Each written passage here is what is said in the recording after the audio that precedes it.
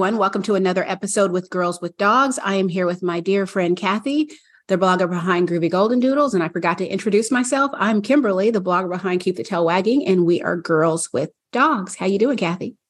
For a second, I kind of chuckled because I thought we were only audio. And I said, well, why is she like raising her hand and waving and saying, and I'm Kimberly, like this was a class, but we are video. So that's good. I'm doing okay. I'm doing okay. More good days, good moment. So I'm doing okay. Yeah. I went to the Arlington Street Fair this morning and picked up a mushroom grow kit and a microgreens grow kit. So I'm going to grow some mushrooms and some microgreens. Well, speaking of mushrooms, a little PSA. I do have my products. I don't know if you could see them. Can't see them. Yeah, it's hard when you use the screen. I know. Now I can see them. Yeah. I got my 5 defenders and the immune chews. My pet chews. And I think I'm going to start doing what you did. And that is giving the immune chews as a treat in the evening. But they're both pretty much for immune health and strengthening. Yeah. I don't know if I need to do both the capsules and the chews. I bought the capsules for myself, and then I gave the immune chews to my dogs. The 5 defenders for yourself. Mm-hmm. Yeah, I bought the human version, which they say that they're pretty much the same. So I bought that for myself, and I take that. I take 2 every day, and I'm thinking about getting. Well, I really like the chews. I mean, I like the idea of adding a supplement, but I just don't like giving my dogs pills if I don't have to. And there's already pills that they have to take. So, or at least Rodrigo has to take. And so I just don't want to do more.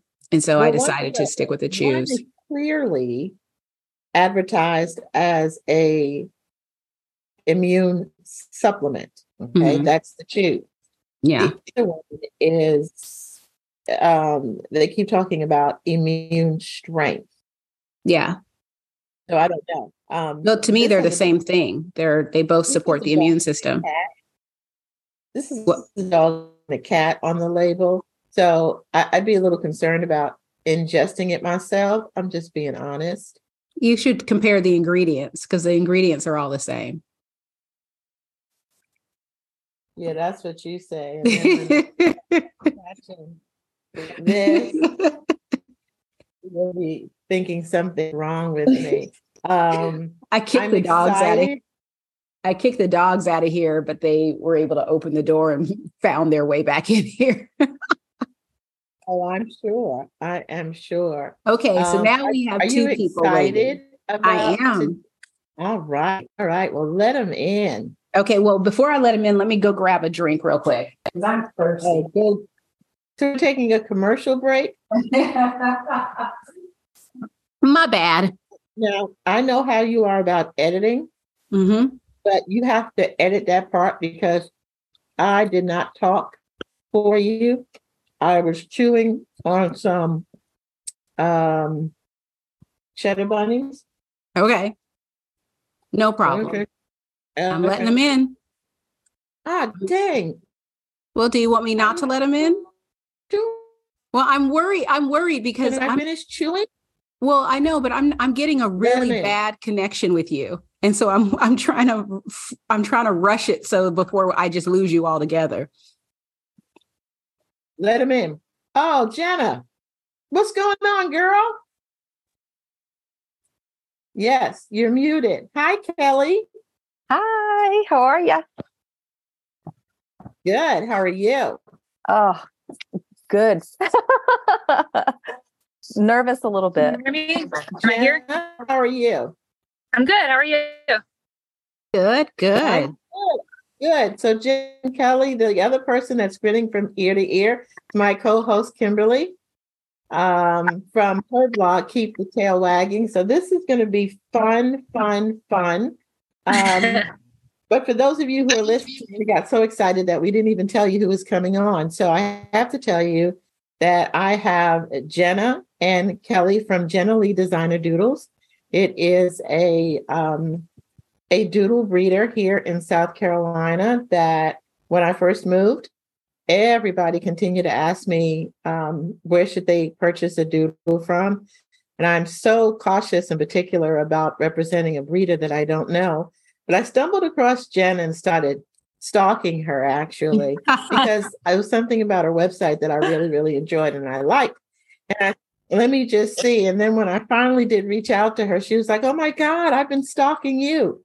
So we've been stalking each other for years. And I am happy to say that I am proud to use her as a reference when people want to have a doodle, whether it's a Sheepadoodle or a golden doodle.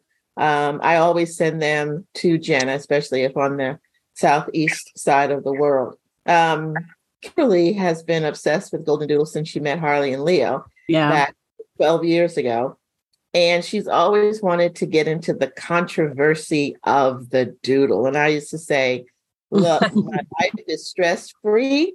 I don't need anybody being angry with me. I have a very P-rated, G-rated website. I just like to keep it light, fluff, But so she's excited because now she gets to ask all the questions that she's ever wanted to ask. But today we're going to talk about the importance of good breeders. I want to dive a little bit into having you and Kimberly go at it because she's got so many questions. And all the thing that she knows is her relationship pretty much with me and my doodles. And then Kelly is coming from such a phenomenal space of her medical background, which I was very, very impressed in the pediatric speech world, her love for dogs, and that she's a dog trainer, and how now, together with Jenna Lee, you all are actually taking some of your pups, hanging on to them for their prospective pet parents and taking them through the necessary steps, not only puppy training, but getting them ready to do either therapy work or be a service dog before their certification. So I think that that's incredible in itself. So Kimberly, I'm going to let you go through the entire alphabet and ask Jenna anything you want. I feel so unprepared because I don't have any questions. Oh, well, I feel unprepared too, so we can be unprepared together. So I guess we can just start. We can just start with why Doodles. Why did I breed Doodles instead of something else like an AKC breed? Yeah. Well, I actually grew up breeding labs, so that was kind of really my first love. And when I say breeding, it was not a professional endeavor. It was my parents had to, and they were from the country, so they just let us have litters once or twice a year. But then when I got married, my husband's actually allergic to dogs. And so, and I had kind of decided when I was in kindergarten, my mom has pictures and stuff from when I was in kindergarten, it was I want to be a dog breeder. So I decided I wanted to be a dog breeder long ago. And I actually got derailed and I was in the music industry for a while, got out of that. And then I was I can go back to my first love of Doodles. Or not my first love of Doodles, but of breeding. That was kind of what I always wanted to do. So I couldn't breed labs very well with a husband that is allergic to dogs because I don't know, it ended up being them or him probably. And so we had to find something that was going to be hypoallergenic that was going to work for him. And I'd also worked at the vet at the time. And so I had a lot of interaction with different types of Doodles. And I loved all of them, but I kind of got to see the spectrum of they have all kinds of Doodles now. It's the St. Bernard Doodle and the St. I don't even know. People call me all the time and are ask me about Doodle types, but I just kind of got to see the spectrum and what I thought I liked the most. And to me, the Labradoodles were a little bit overly bouncy for me. I wanted something calmer because my husband didn't really grow up with dogs. So I just went with the Golden Doodles because they were the best of all the worlds, I kind of thought. So that's kind of a long answer, but that's how I sort of got into the Doodles. That's awesome. So are they truly hypoallergenic? Because I hear from some people say, well, I can have them and I'm allergic to dogs. And other people are no, that's a myth. That's not actually the case. Yeah, I think that has a lot to do with like the generations that you're breeding. Like a first generation, sometimes they'll get a little bit of shedding. And also people don't even know, I think, really what they're actually allergic to sometimes. Sometimes it's actually the saliva. Or some people are like, the most common thing that you think of is like, the hair. So a lot of that has to do with like how they're bred, and like I said, the generations. And if you don't know what that is, it's just basically like how the ratio of poodle to the golden retriever or whatever other have. So the later generations I find usually are like more hypoallergenic. Whereas sometimes like in a first generation, sometimes you will get like a little bit of shedding. And some people are allergic to that. Some people aren't allergic to that. So I think the shedding and like the actual allergy factor are kind of two different things. Yeah. So, earlier generations usually get more, or if they've not been bred well, to where you're actually breeding in more golden or more Bernese or more whatever. A lot of times you'll get like these crazy looking coats that are like almost wiry. They call it incorrect coat. So you do kind of get a little bit more shedding and allergy stuff whenever they're not being bred very well. And what colors do you breed? We breed all kinds of things. So my program, we do golden doodles, we do Bernedoodles, we do golden mountain doodles, which is one of the newfangled doodle breeds, which is a cross of a golden doodle and Bernedoodle. And then we also do sheepadoodles. So in each category kind of has different colors. Everybody thinks of a golden doodle as just being gold, because like I know Kathy's are, the gold or white. So probably everybody can look at them and think, oh, it's a golden doodle. But we have some golden doodles that actually look like Bernedoodles that are like the tricolor. We do sable, we do parties. And party is just like, I say, if it's more than 30% white, it's party. We do merles. We do like blue merle. We have some chocolate merle. So we kind of have like a wide spectrum, and that all really comes from like the poodle side. Right. Okay. So let's just get into it. One of the things that I hate, and this is going to be a long story, but I'm going to try and keep it short. 4 years ago, I adopted my stepson's dog. He called me 7 months prior, well, probably 6 months prior, to tell me that, Kimberly, what type of puppy food would you feed a puppy if you were to get a puppy? And I'm sitting here like, why are you asking me this? I feed raw. Yeah. So that's just like out of the blue, I get this text message. And so I text him back like, are you standing in front of a litter of puppies right now? And he's just sort of like, maybe. And I'm like, are you going home with a puppy today? And he was just like, well, I was just sort of looking at it. And I'm just like, your dad's going to be mad. But I picked up the phone, we called him up, and I was just like, that I feed raw. I would feed raw, but you can get some, I told him, go to an independent pet store. Please don't go to Petco. Long story. Anyway. Yeah. I made him to make me a promise that if having a puppy becomes too much for you, because he's a young man in college, I was like, if it becomes too much, call us day or night. We will come and get the puppy. And I was like, just do not put it in a shelter, because I knew he wasn't getting it from a reputable breeder. It was, he is a golden retriever husky mix, a Goberian. And new one on me. Yeah. I think it's the dumbest name, but that's what he is. And so I posted on social media when we were bringing him in that, hey, this is the dog, this is how old he is. This is what I plan on doing. I Googled, what am I looking? Actually, I asked Kathy. Kathy helped me find a website to figure out, what could this breed be like temperament wise and everything. And so I'm just sharing everything that I learned. In my research, I learned that he's called a Goberian. Lord, you would think that I had said that I am going to create my own breed of dog, and I'm just going to go and adopt dogs from the shelter before they've been fixed and just start breeding random things and making up names. And that's my new job now. And if you don't like it, it was like, I get posts where I get hundreds of comments like every now and then. Yeah. And that was probably like, I don't know, I'd been doing my blog for close to not quite 10 years yet, but I was stunned. Like thousands of comments. Yeah. Yeah. And it wasn't just comments to me. It was like people, it was like a Roman Colosseum where everyone's going for each other. And it was insane. I found out that this one blogger doesn't like Kathy because Kathy has golden doodles.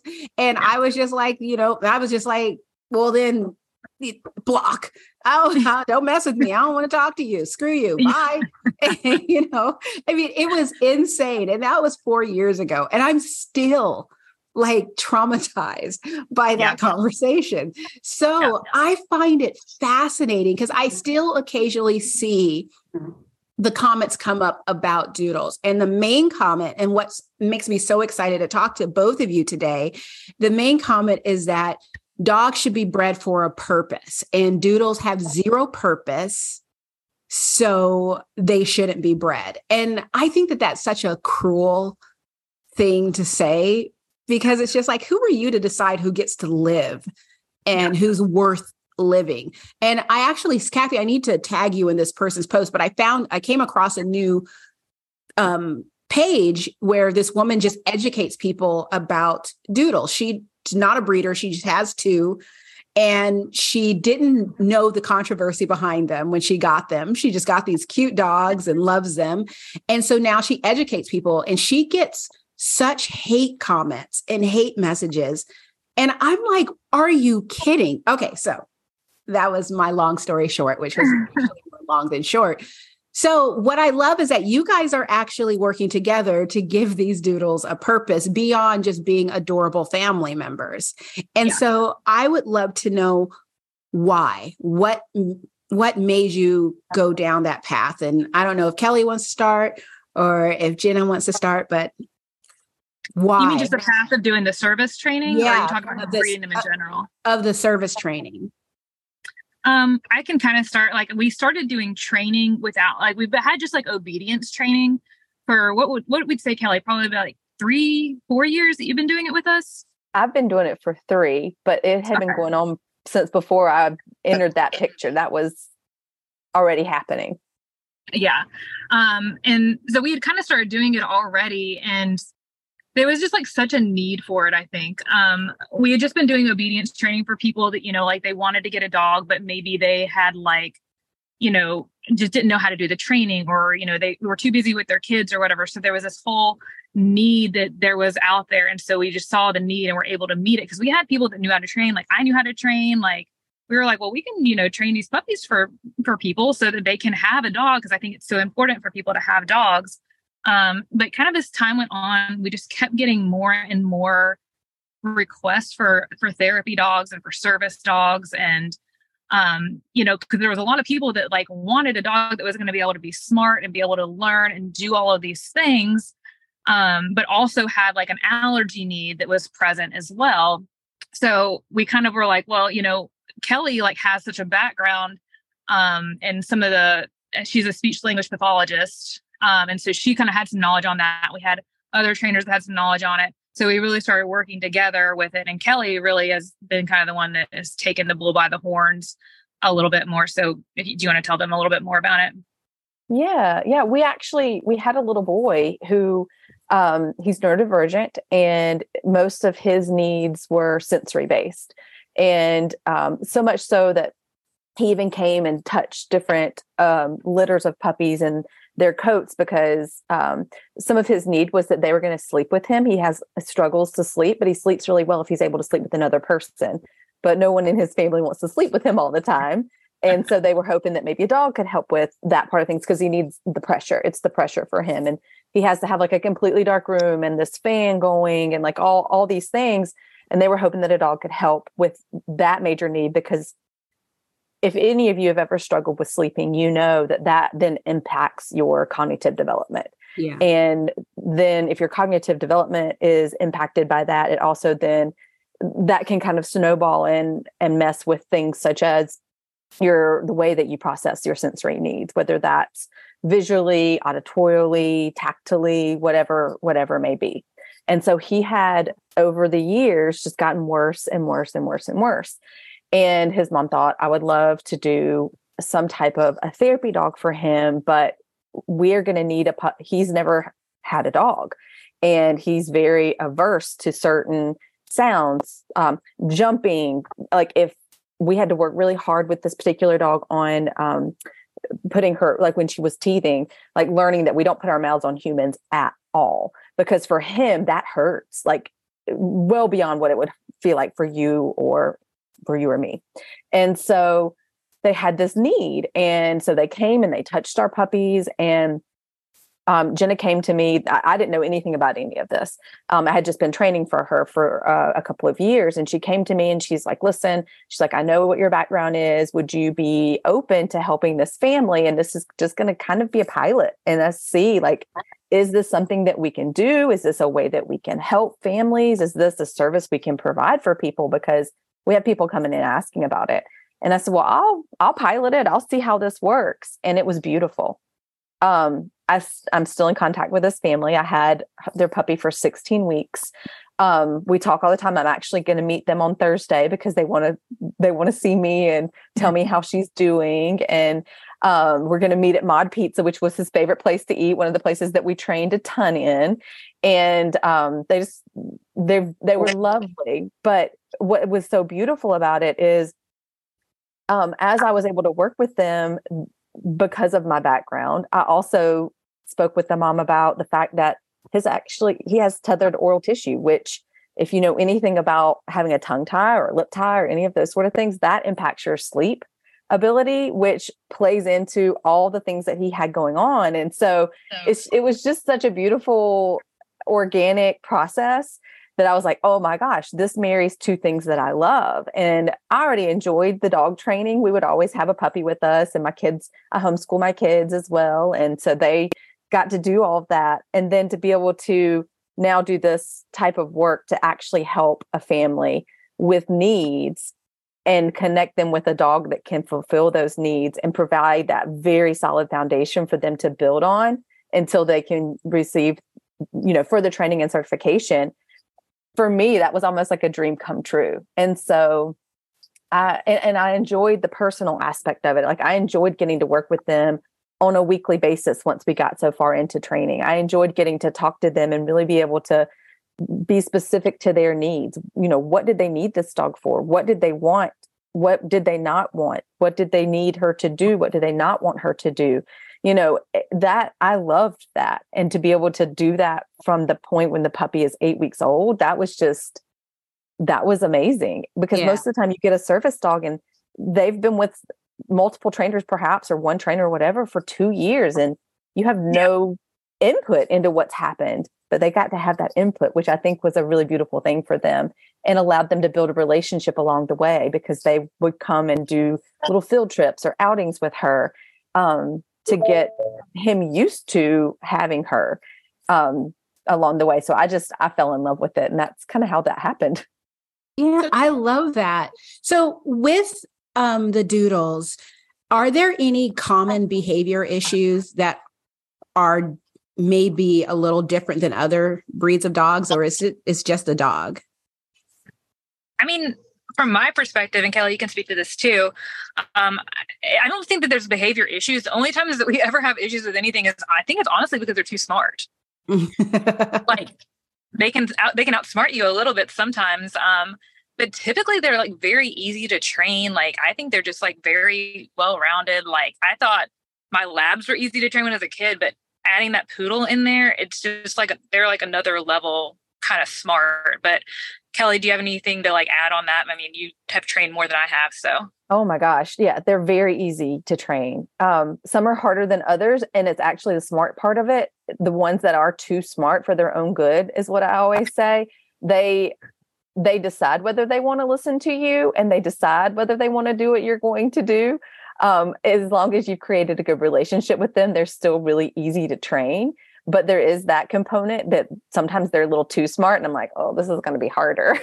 Yeah. Most of the time, they're very pleasing and they want to do what you want to do. Doodles want to be with you all the time.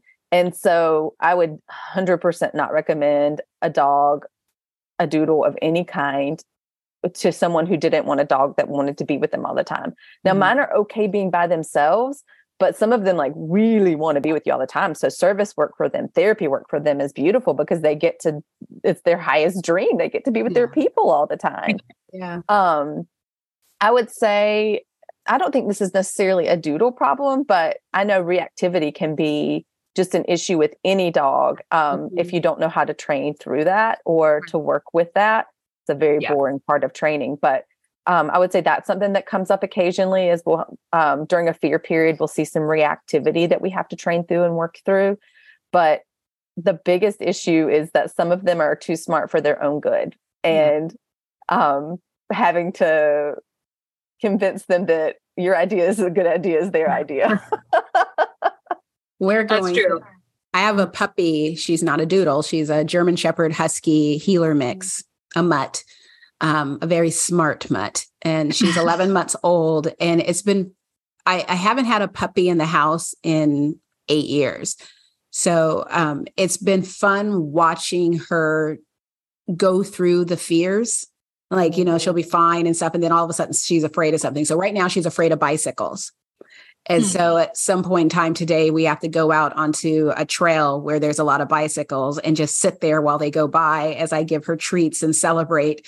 And I've luckily gotten over being self-conscious when I do things, because I'll be cheering and yay and stuff and doing, and, you know, 10 years ago, I'd be like, if a trainer was like, this is what you need to do, I'd have been like, what? I need to do what? I'll just not take her to where bicycles are. Whereas today I was like, I don't care what these people think. If anything, a lot of them will cheer as they go by, but I'm just trying to get her to not be afraid. And it's hilarious because she's terrified of bicycles. My partner is outside on a huge excavator moving because he was chopping down trees. And so he's moving all this debris to create a burn pile. And she's running around the excavator like a maniac. And I'm just like, are we crazy now? I mean, it's like, but a bicycle is terrifying. And it's just like dogs. So when it comes to the doodle world, one thing that we actually had a conversation, I think this is our first year of this podcast. We did an unintentional deep dive into the doodles that are out there. And we're stunned by the number of people. I feel like a breed gets popular and then someone wants to make a doodle out of it. So I think that that's how I got Apollo. I think that because of Game of Thrones, Huskies were very popular. Not many people, I don't know. A husky is a tough breed to raise if you're not really committed to dealing with this breed.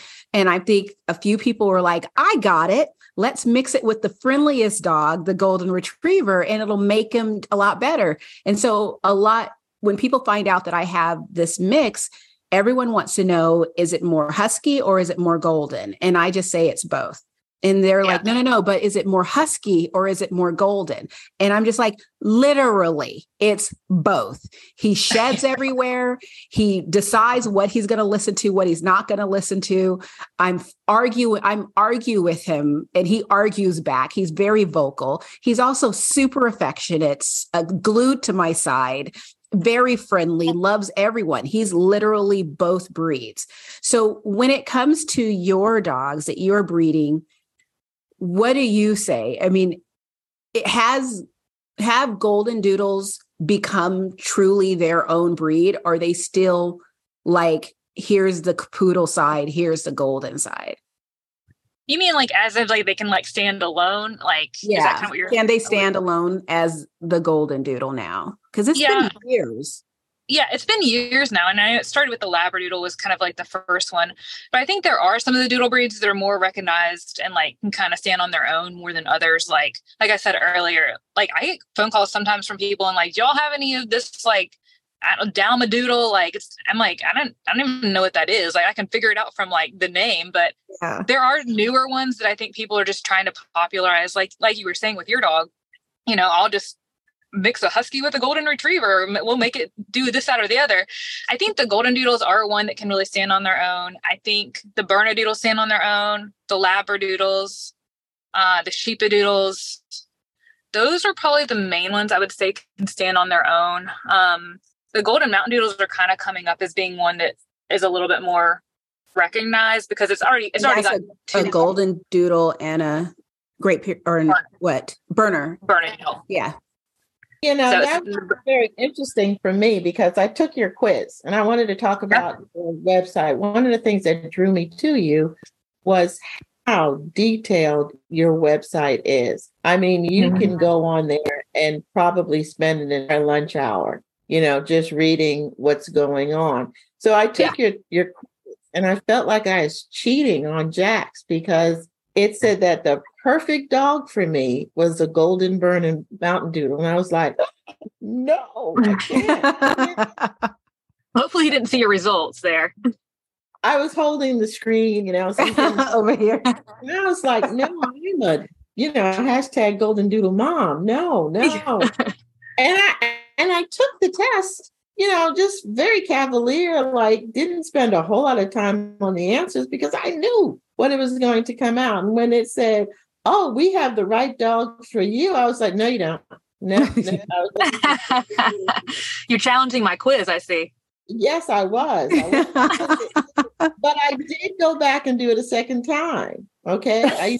I did it at home with a different email address and got the same damn thing. So what I decided is that I'm a different person, kind of, sorta, from when I first wanted a dog and didn't know anything about dogs and felt that the Doodle was the thing that was not going to attack me back.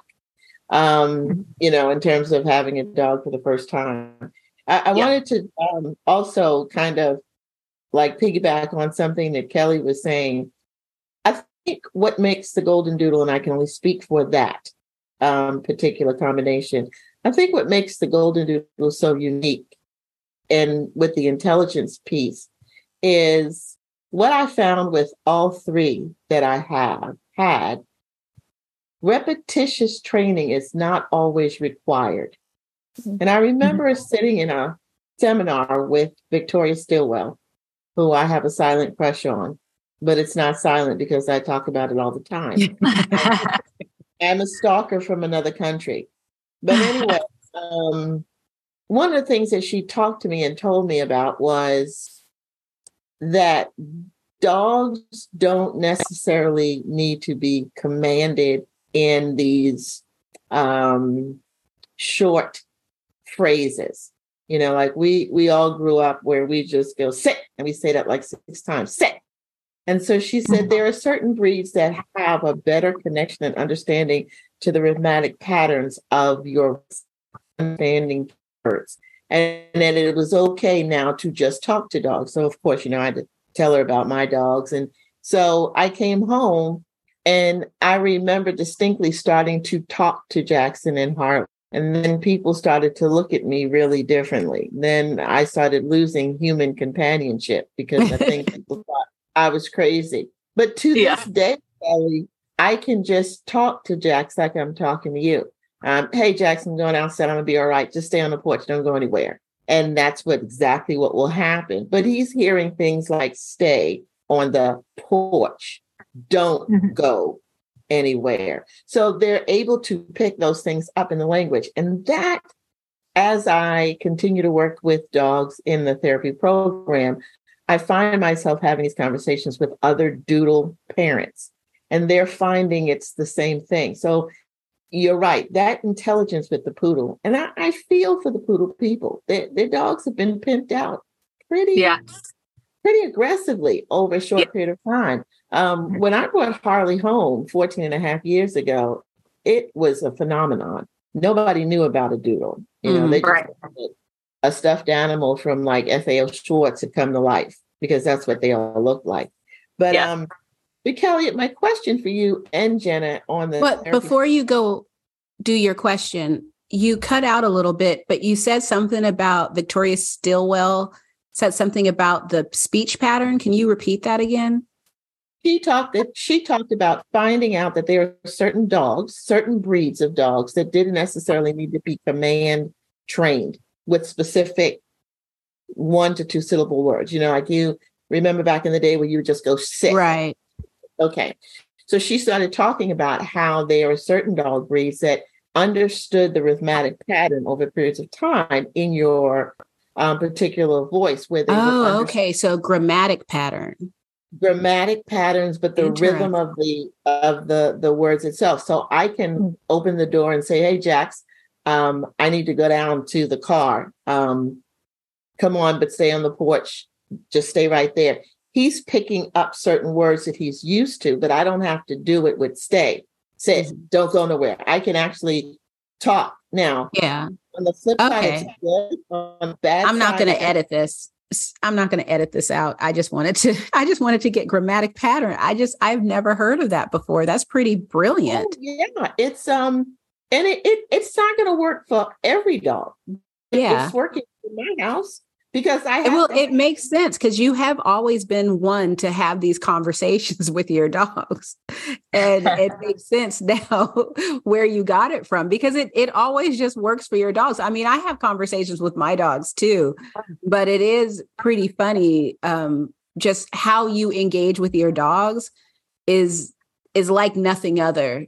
I don't see that with other people. And it's interesting learning where it came from. It may be from the therapy work too, because I don't want to scare somebody, in a hospital bed, and I go, go over there. So, we use different terminologies. And in my course, I'll say, hi. I said, somebody's requested a therapy visit in here. Is it you? Is it, your mom?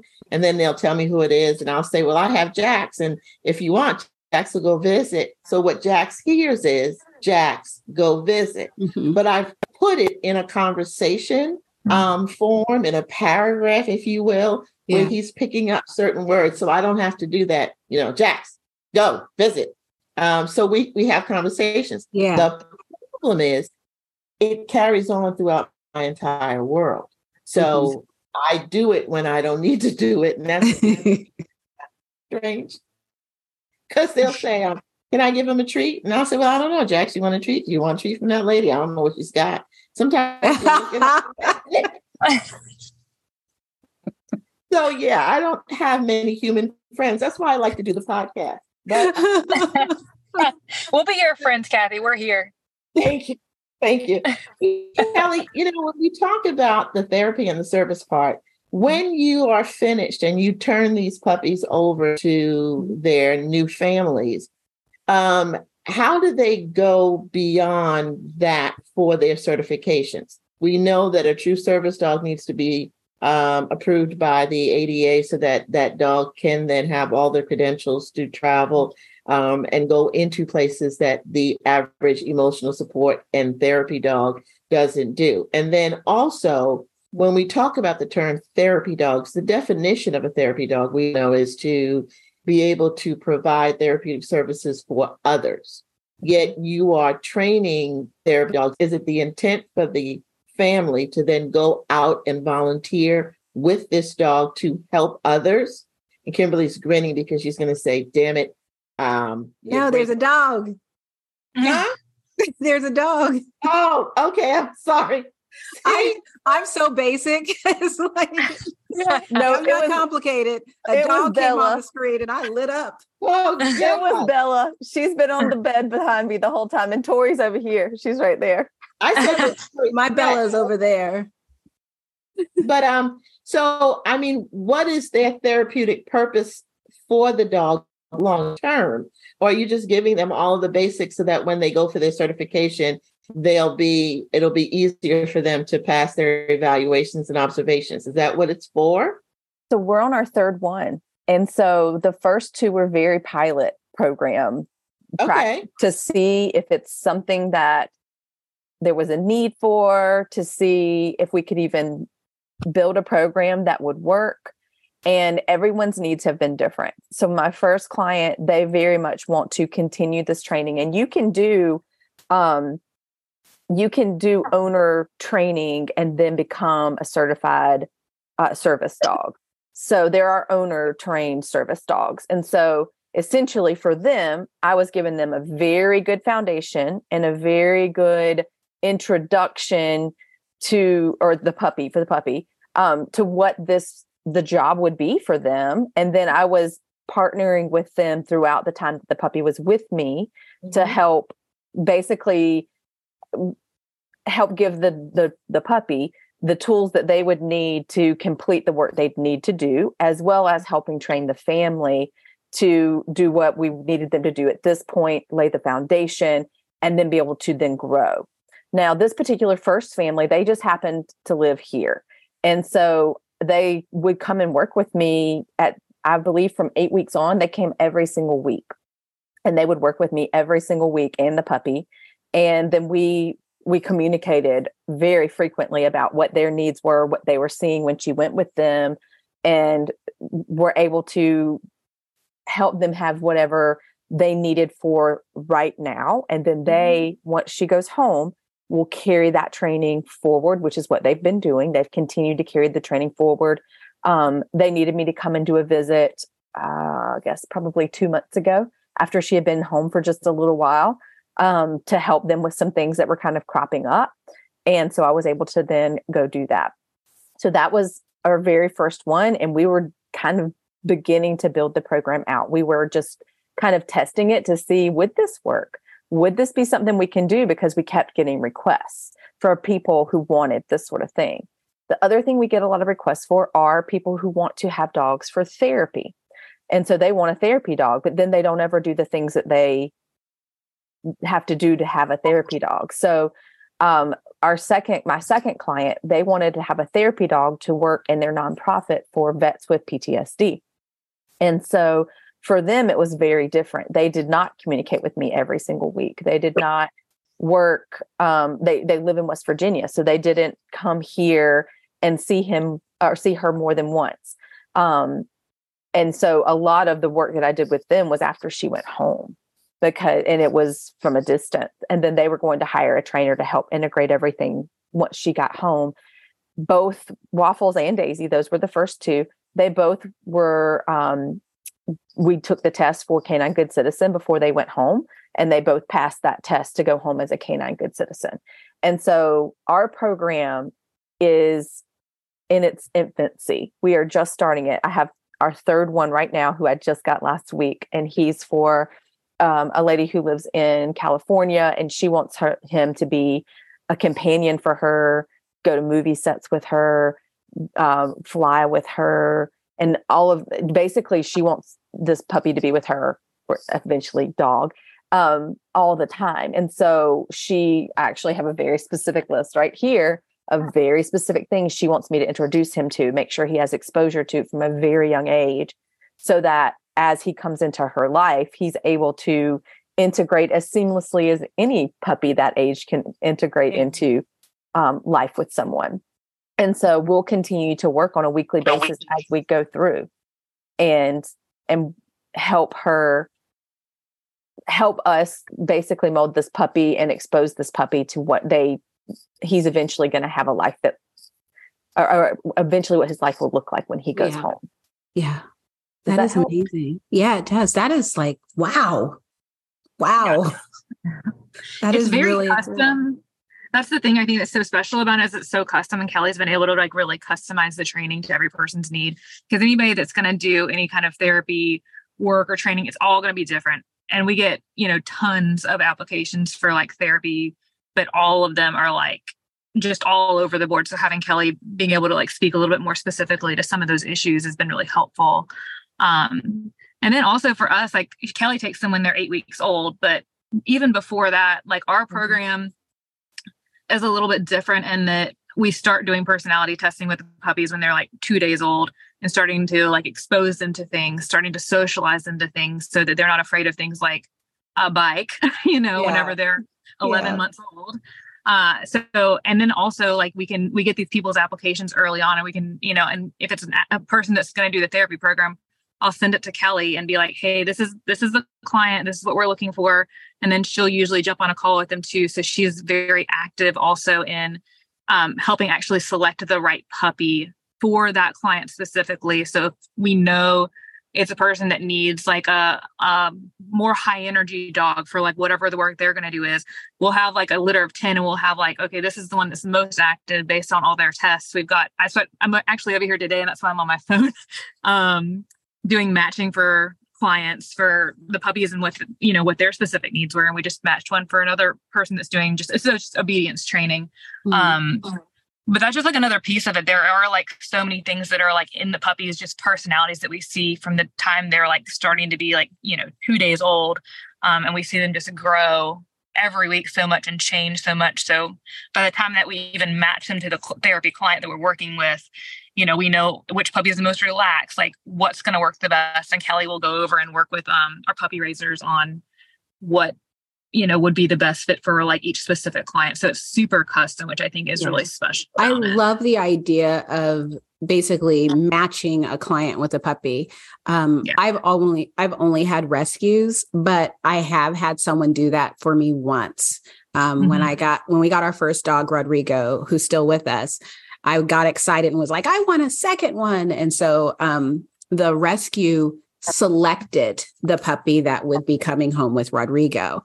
And she was my heart dog. She was my soul. And I mean, it was like my partner used to say that if you were a dog, you would be Sydney. I mean, we were two peas in the pod. And she was perfect. And there was no training. I could just talk. I mean, everything, we were so in sync. It was astounding. And I've never had quite that connection with a dog since she left. And it's just like, there's something so valuable in that. And speaking of that, what's your contract like? Because that's the thing that I'm always so fascinated by is that, if you're working with a reputable breeder, they're going to have this contract that you're going to have to sign and these rules that you're going to have to follow. So what are some of the things that if I were to come to you because I want a puppy, what are you going to be like? Well, this is what you got to do. It's not so much like what you've got to do. Like, you mean on the front side or the back side, like before you're allowed to take a puppy home, you have to sign this contract that says X, Y, Z. Yeah. So with that, our contract, it just has some like basic rules for like the puppies, protection more than anything. Like they have to go to the vet within 5 days of pickup so that, there's anything wrong, they have that stuff. We have a non-breeding clause on there for obvious reasons. If they breed the dog without permission, then, they have to pay a fee or like there's some stuff on there about that. We do have like a genetic health guarantee too, which is, industry standard amongst breeders that are like reputable. So if there's anything that comes up that was like a genetic abnormality or something, that then protects the client of being like, just to give them some peace of mind. Like if something happens to their dog that we could have known or we could have prevented, then like it kind of is like, well, we'll take responsibility for that. It's never happened for us, but really, it's just for the client's peace of mind because we do all the testing and stuff beforehand. And then the rest of it, it's funny to me that you're interested in the contracts because I mean, like that's the most boring part of this whole thing. I just love how serious it is because, I grew up in a time where so-and-so down the road just had puppies. You want a puppy? Yeah. Whereas, and then today it's like a contract where, because with my rescue that I'm on the board of directors of a rescue, part of our contract is that if something happens where you can't keep your dog, you call us. Oh yeah. We have that too. Yeah. And we will get, and we stay on the microchip. We're part of that. And so if any of our dogs end up in a shelter anywhere, if they scan it, they have our information to say, hey, we got one of your dogs here. And I think it's so kind of fascinating just how things have turned around over the past, 40 years when it comes to how we interact and treat, dogs. Yeah. I mean, all of our contract, we do have that same, we have a rehoming clause. Like if you need to rehome your dog for any reason, they have to come back to us. Like, we will take them back. No questions asked because people, feel bad, like about having to do it. And I just tell them, it doesn't matter to me, like why you have to return them. What I care about is getting the dog back so it can be somewhere that is safe and happy. We had one come back, I don't know, it was like probably 6 months ago now. And it just like wasn't a good fit for the family. There was nothing wrong with him, nothing like that. They just got like kind of overwhelmed by it, but we just kept him and like, we kept that puppy for 6 months until we found the right home for it. And that's what we'll always do. Mm-hmm. I don't know, I think that's somewhat standard amongst breeders that are going to be somewhat reputable. Like I just can't stand the thought of like somebody sending one of my puppies to the shelter because like they couldn't handle it anymore or whatever. So they do have to come back to us too. I'm trying to think if there's anything else that's like interesting about our contracts. Is there any other questions you have about it that like I wouldn't even think about? I think that was pretty much it. I had one more question, but it completely escapes me. But hopefully it'll come back before we end. Oh, gee, I thought you were ill prepared and you didn't have your questions. I know, right? All of a sudden, every time she speaks, questions come flowing out of my head. I'm just like, oh, I want to know this and I want to know this. It's kind of, to me, it's really kind of cool. I mean, I love this breed. I mean, there's my question. How do you deal with the hate? Or do you even get it? Oh yeah, we get it. And actually, I think it's actually gotten a lot better over the years because like the credibility of our business and our website and all of those things has like gone up so much. So I think like, when we were first starting, it was a lot more. I actually just got an Instagram message like yesterday that was like, what kind of idiots are y'all like breeding these doodles? Like, there's plenty of dogs in the shelter or like, and we get that, somewhat regularly. And it's just like, I think early on, it used to affect me a lot more, but now I just am like, you know what? I think rescues are great for a lot of people. Like we are totally behind rescue, and it's a hard tension to be in, I think, because people think it's like breeders or rescues, and like the breeders get blamed for everything that's ever wrong with anything. And like, I think there are breeders that should, definitely not be breeding. But we do get a lot of that. I think at this point, like I just kind of let it roll off my back and I'm just like, oh, thanks for your opinion. Like, I understand. And that's just kind of it. Cause it's not worth the argument. You're never going to win. It just is what it is. And like I said, we've had a ton of people that we will send to. There's one rescue in North Carolina that I think is really good. I worked with a lot whenever I worked at the vet up there. It's Carolina Poodle Rescue. I don't know if anybody's listening that, knows of them, but I actually saw that they had a post up a couple days ago that was, they had gotten like 30 dogs or something from a breeder or somewhere. I think it was a breeder that had like realized, the market isn't what it used to be and all this stuff. And they had sent the dogs back and they were so good about it. They were like, there was nothing wrong with the dogs. They just like, they didn't have the market that they thought they were going to have. Cause like, I don't know how much y'all know about it, but during COVID, it was insanity for us as a breeder.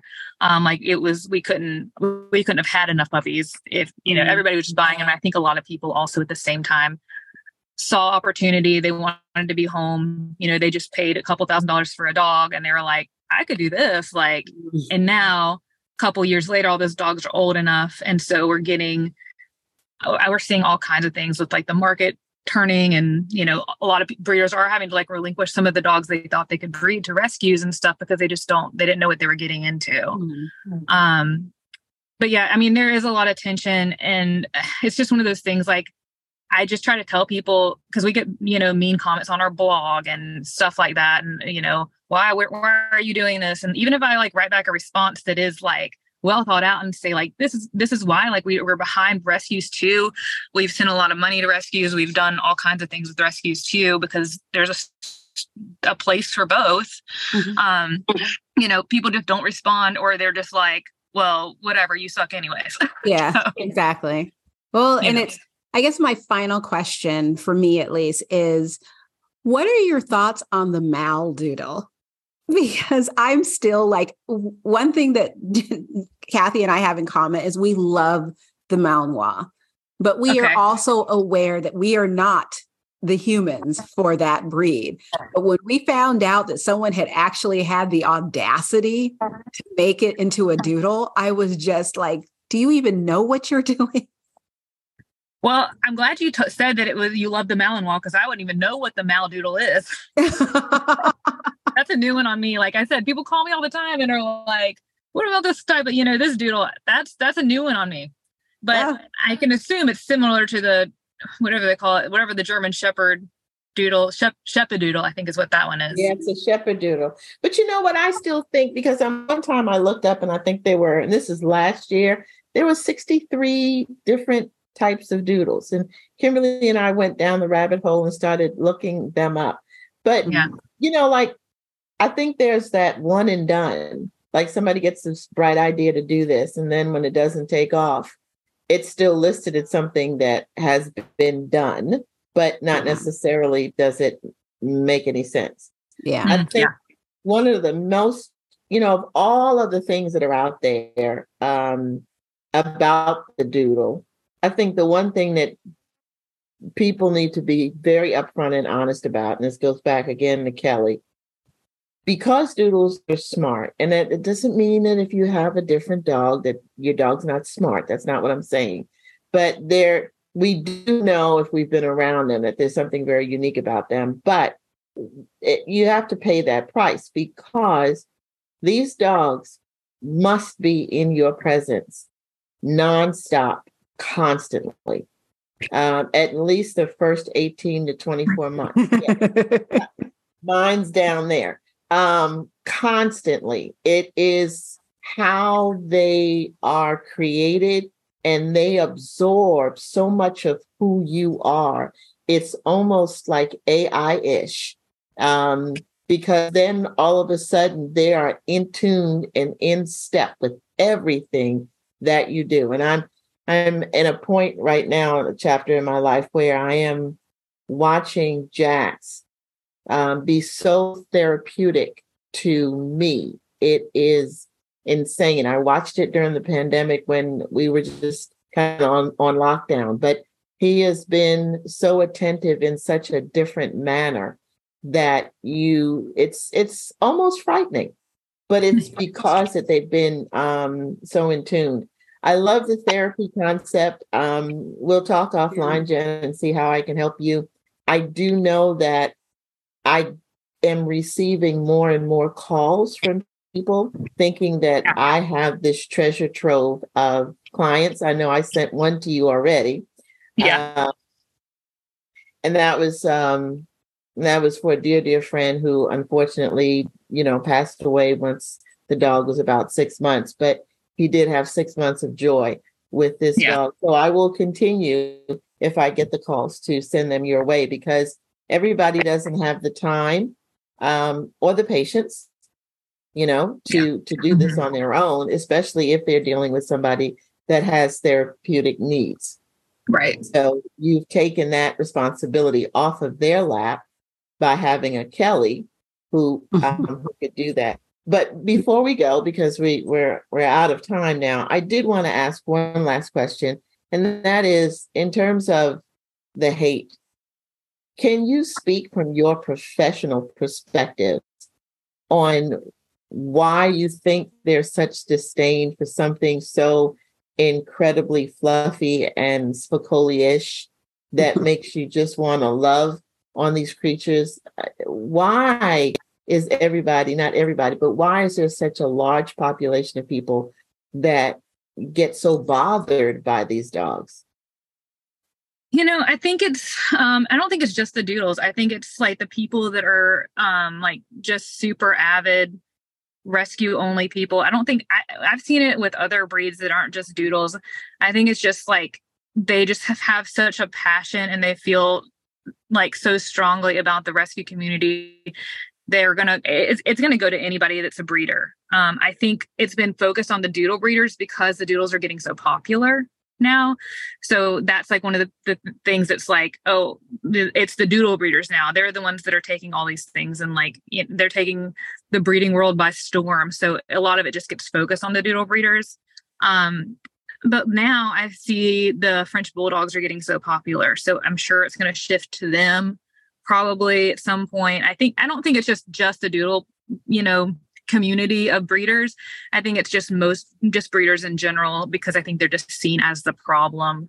I think it's probably a little bit easier to not hate the Doodle people because they are so cute and fluffy, because like, really, like, how can you not? Like, I can run across a person when we have a puppy out socializing or something that is like, I could know who they were or something and know that they were like an avid rescue person, but you better believe they're going to come up and be like, can I pet your puppy? It's so cute. Yeah. So I just don't think it's like specific only to us. It's just focused right now. Well, thank you, both of you. I don't think we gave you a proper introduction because we were so excited, but I will tell you that if you're interested in learning anything more about any kind of a doodle, Jenna Lee, Designer Doodles, will have your website, of course, in the notes that Kimberly so cautiously and expertly puts together with that. I want you to take a look at her website, no matter where you live outside of the Carolinas, because what I also think is so incredible is that they will actually transport your puppy to you wherever you are in the United States. They will, and I mean, they will fly with your puppy and get your puppy to you and hand it to you. So a wealth of information to include the quiz that I may take a third time. So it told me that I was supposed to have a sheepadoodle, and I have 2 golden doodles, and I was like, no, that's wrong. That's wrong. When you get a chance, would you kind of like filter me out of your database so I can go back in? I don't have but 2 emails. But thank you. We would love to get you to come back on. And then we'll talk again. But it was great to talk to both of you. Yes, thank you so much. Yeah, it was fun. It was great. See, you did well. You did well. We tried. Enjoy the rest of your weekend. All right, we'll talk to you later. Bye. Okay. Thanks, guys. Hey, that was great. That was great. I told you, that's really super ladies. Super Yeah, ladies. they were. Oh my gosh, that was so. That I want a golden doodle. I'm going to put it out there. I want one. One came into our rescue recently, and it's not common that we get a golden doodle or any type of doodle in our rescue. I think over the years that I've been on the board, I probably can count the number that we've gotten in our rescue on one hand. And it's not 5. It's and we're getting dogs all the time. Like, and she's got the Carolina Doodle. Then there's the International iDog Doodle Organization Rescue. So there are a lot of groups that act like a one-stop for doodle owners to ensure that they don't go into rescues because you have so many families that want to foster. But you know what stands out in this entire podcast episode with me now? Who doesn't like me? Oh, I don't remember her name. She's another blogger, and and she has little dogs. I'll have to look her up. Don't call her up. I don't want to know.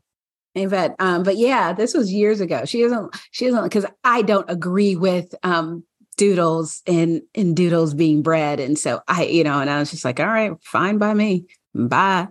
Oh, Girl, bye. But yeah, the doodles, if they come into our rescue, they are snatched up so fast, it's not even funny. Nope, it's not. It is. And they don't come back. They're, we stay in. That was the question I wanted to ask, is if she has groups so everyone can stay in touch with each other.